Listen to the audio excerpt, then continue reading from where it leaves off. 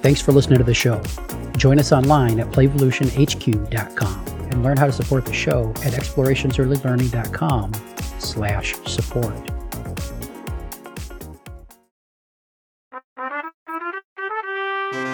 Welcome to Renegade Rules. Kick back, settle in, and let us fill your ear holes with early learning information, wisdom, and advice. And now, here's Heather and Jeff.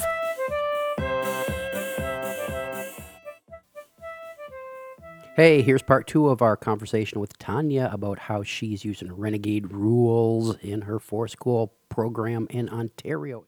Yeah, and I think it's the same thing almost with kids when they're, how long is the right amount of time if they're using a toy, for sharing, is how long is the right amount of time to have a big feeling?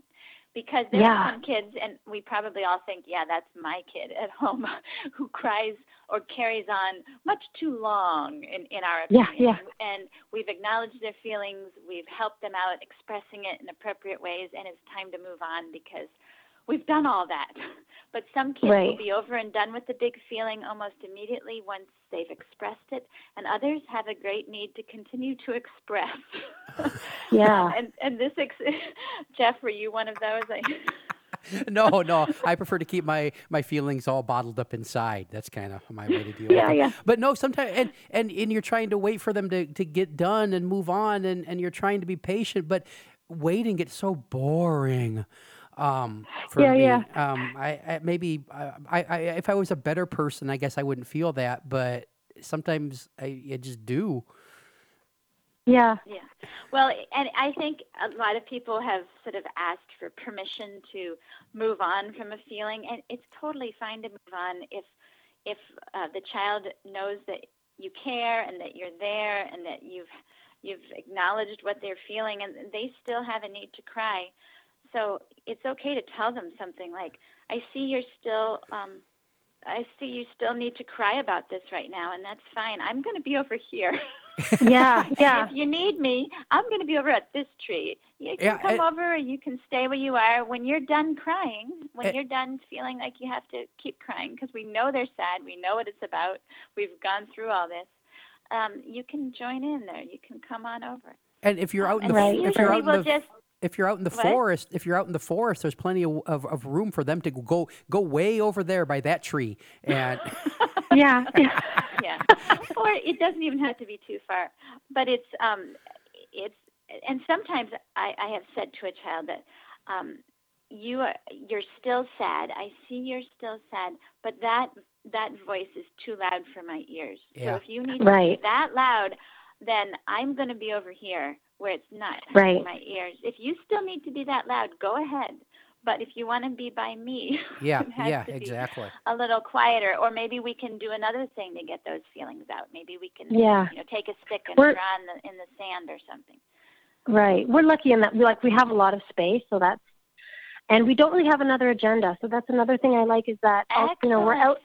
We don't have we don't ever have to say, okay, we have to be done with this feeling or this conflict because I need to teach you about, the names of different trees or anything like that. Like that is our agenda. So as these things are happening, we don't feel like time is being stolen from something else that we need to be teaching the children or showing them because this is really at the top of our list of priorities. So there has been a time with feelings. I was just thinking about this and loudness, where one child that definitely happens with the children themselves, or another child will say, "You're too loud for me. I just don't like loud." And this child is saying, "I want to play with you." Or so I say, "Well, this person needs quiet, and you need to be loud. So let's go over here." Or I need to help.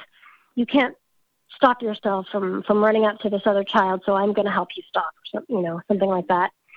But it can get very, very interesting.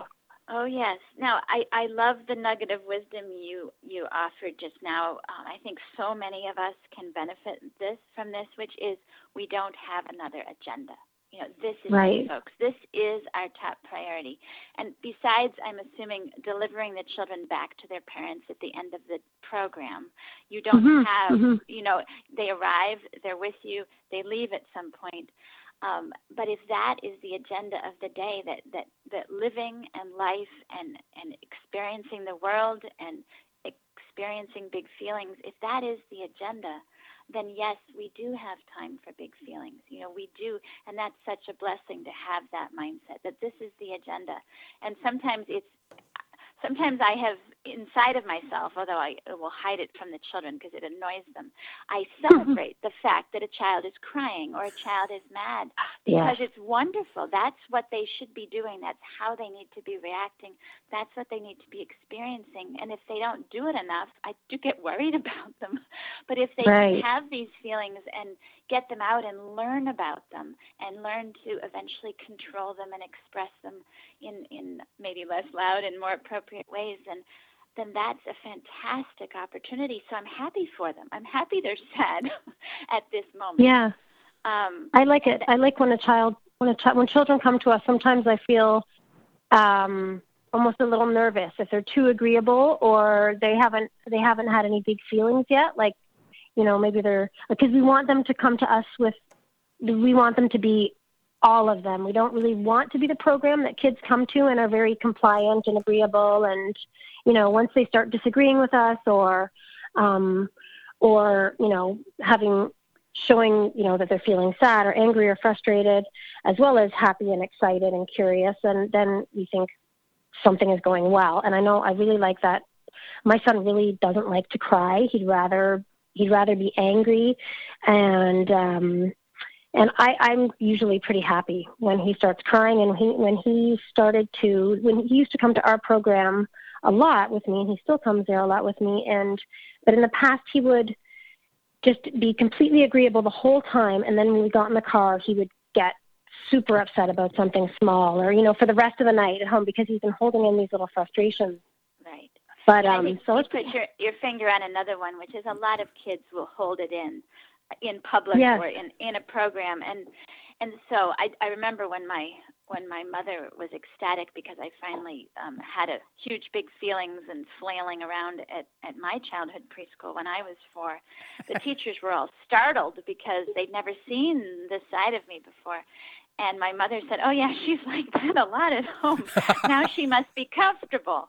It's a degree of she's comfortable enough in the program and with the teachers and adults who are with her that the child can be herself, all sides of herself, because that's when we do the most learning, when we are ourselves. But so many kids will hold it in and then, of course, save the best for home. Well, often when the parents are tired and don't know what to do. And don't a lot of programs prefer kids that hold it in?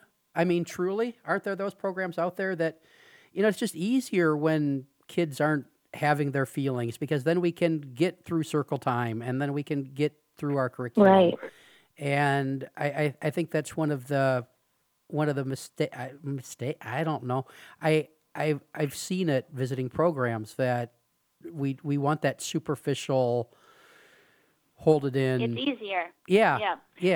But I think Tanya, you're being wonderfully pure and honest in saying that yes, you want those big feelings in the program. You get nervous about the ones that hold it in, but still, on a day when everybody's being their genuine selves, it gets exhausting. Even though we're delighted philosophically, it can be draining. You want them to have them, but you don't want them to all have them the same day. Yeah, exactly. That's helpful if they could stagger them.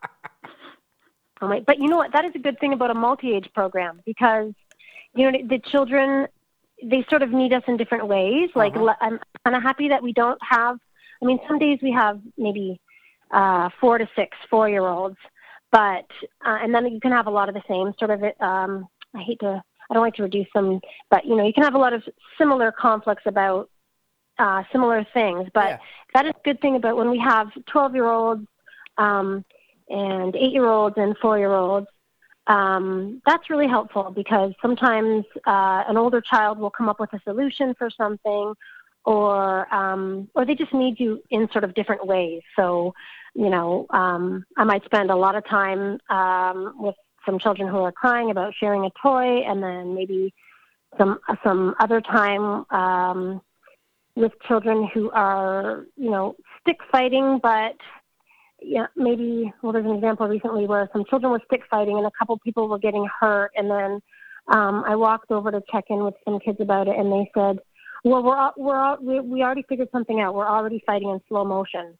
So I said, okay, well, that was kind of easy. But that I think will be hard for me anyways, to work with like 24-year-olds or, I don't know. I'm not sure about what it would be like if I was working. I'm sure I've never worked with a lot of 12-year-olds. But I'm sure like any group where the children are all around the same age I think that would be really even more tiring. Mm-hmm. Mm-hmm.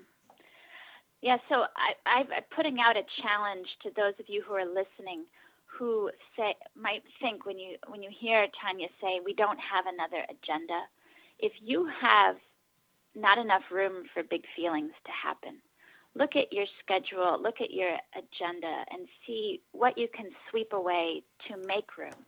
Because this is the work of early childhood, and if we don't work on this now, then kids don't get practice and gain these skills. And boy, we sure want adults who know how to deal with those big angry feelings and all those conflicts.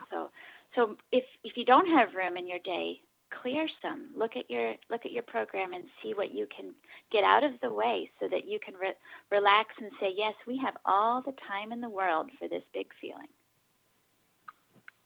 We actually, can I say something? We did have to change our schedule because when we first started, we had a circle at the beginning, so everyone's come around, check in, share their names and their feelings and maybe something they wanted to do, and a circle at the end, so maybe reflecting with some gratitude and sharing how you're feeling at the end. But we used to have one in the middle too, but we found it was so, kind of takes us to another topic, but it was too much interruptions for the children's play. Mm-hmm. Like they're with us for 2.5 hours, and to interrupt it in the middle, to bring them together, to have a snack, and then maybe do a sit spot to observe nature. Like we just found it wasn't working. So we just got rid of it. And recently, I do a program with parents and kids who are about 1 to 4.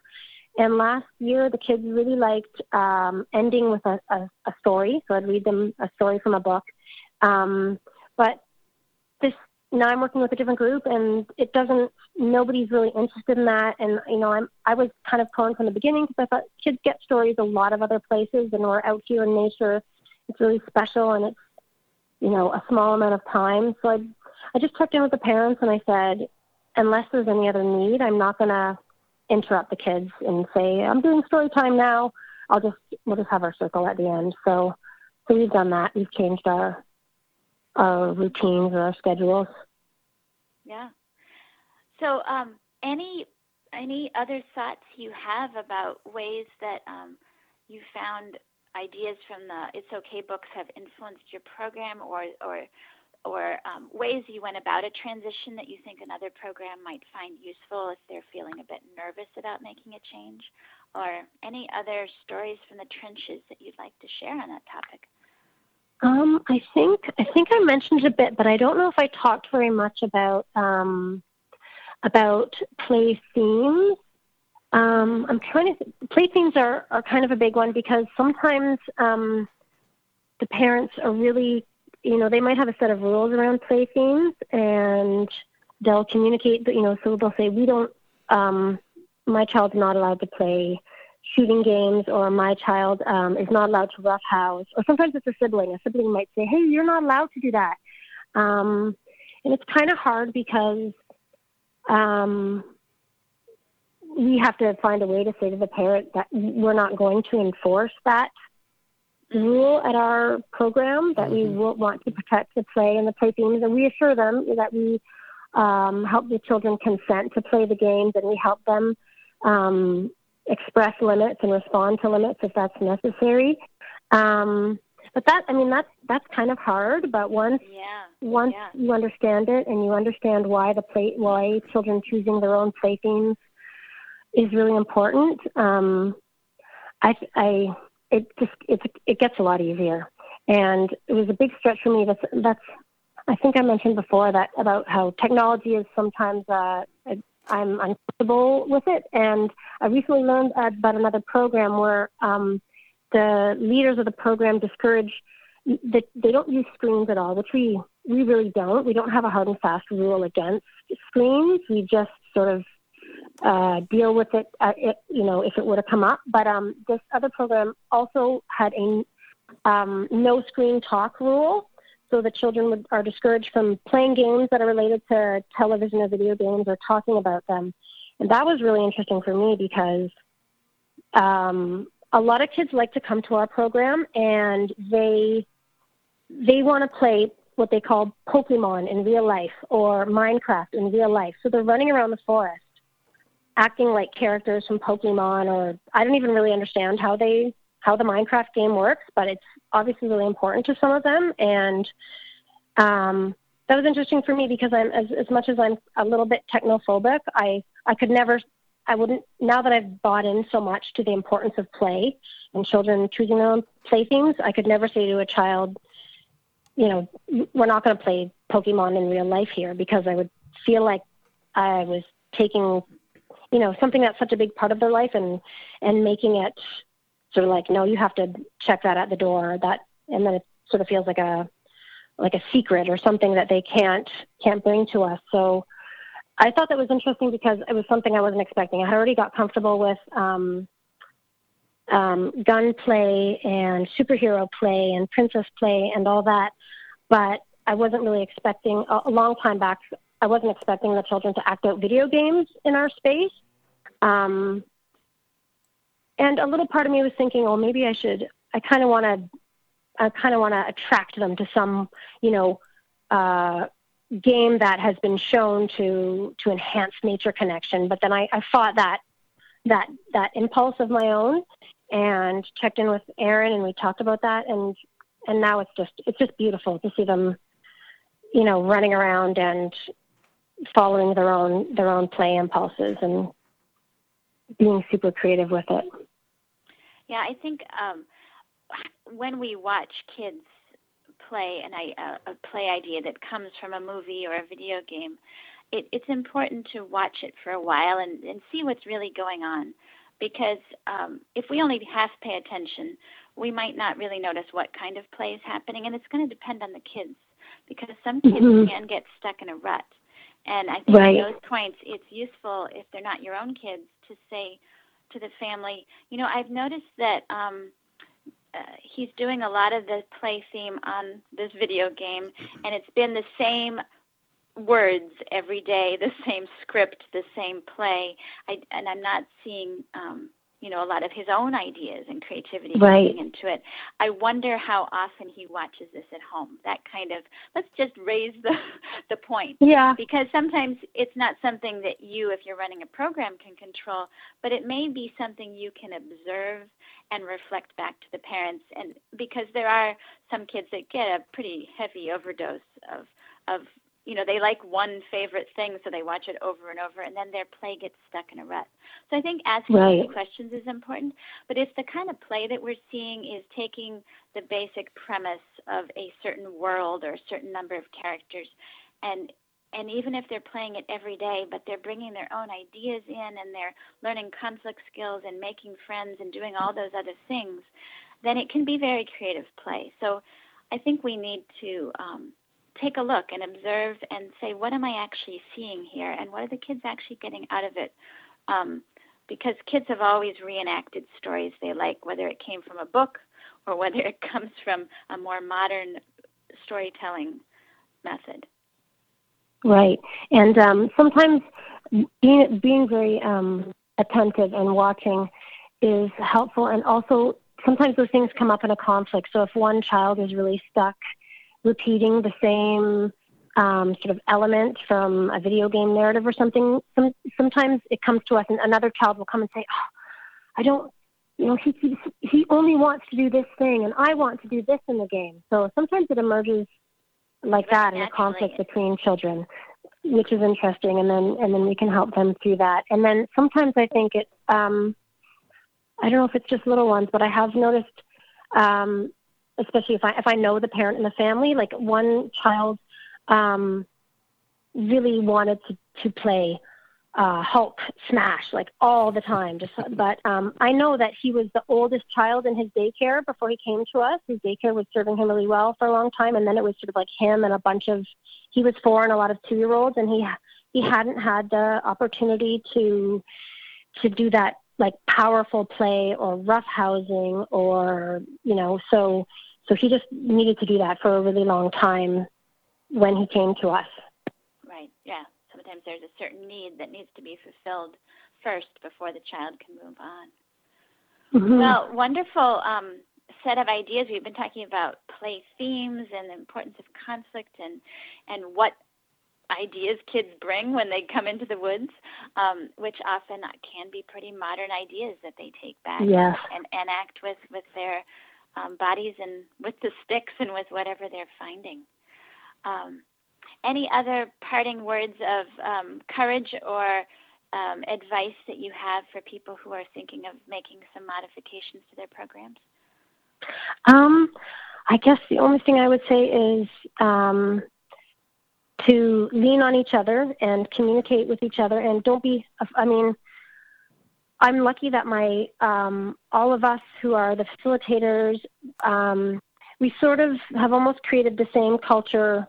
I mean, it's different because we're adults and they're kids, but we also have that culture between us where we can open, really non-judgmental and supportive, where we can say, I'm feeling really uncomfortable about A or B. So we all know that we're not perfect and that we're going to make mistakes and that we don't have all the answers. So, trusting in each other and staying in contact with each other.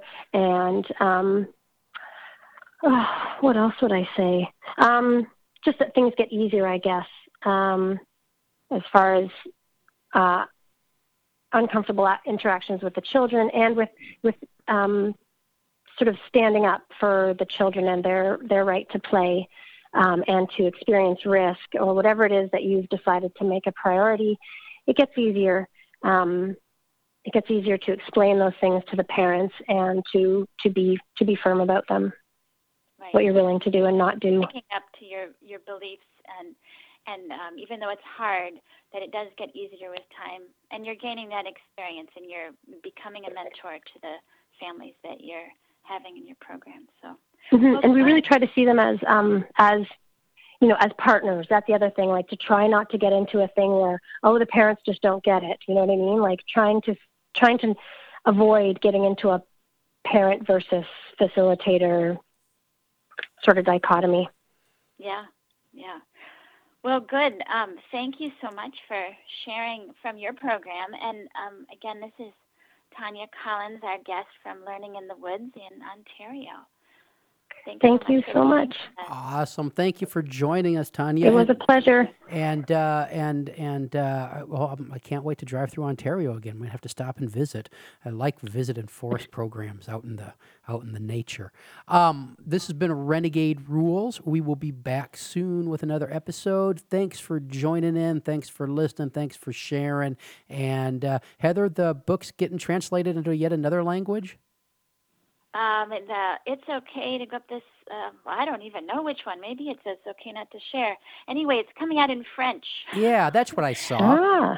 So for all those Canadians, especially maybe the ones next door in Quebec, you will be able to read it in French very soon. Hey, you got to dig that. That's cool. Hey, thanks for listening. Back soon. Bye-bye. All right, bye.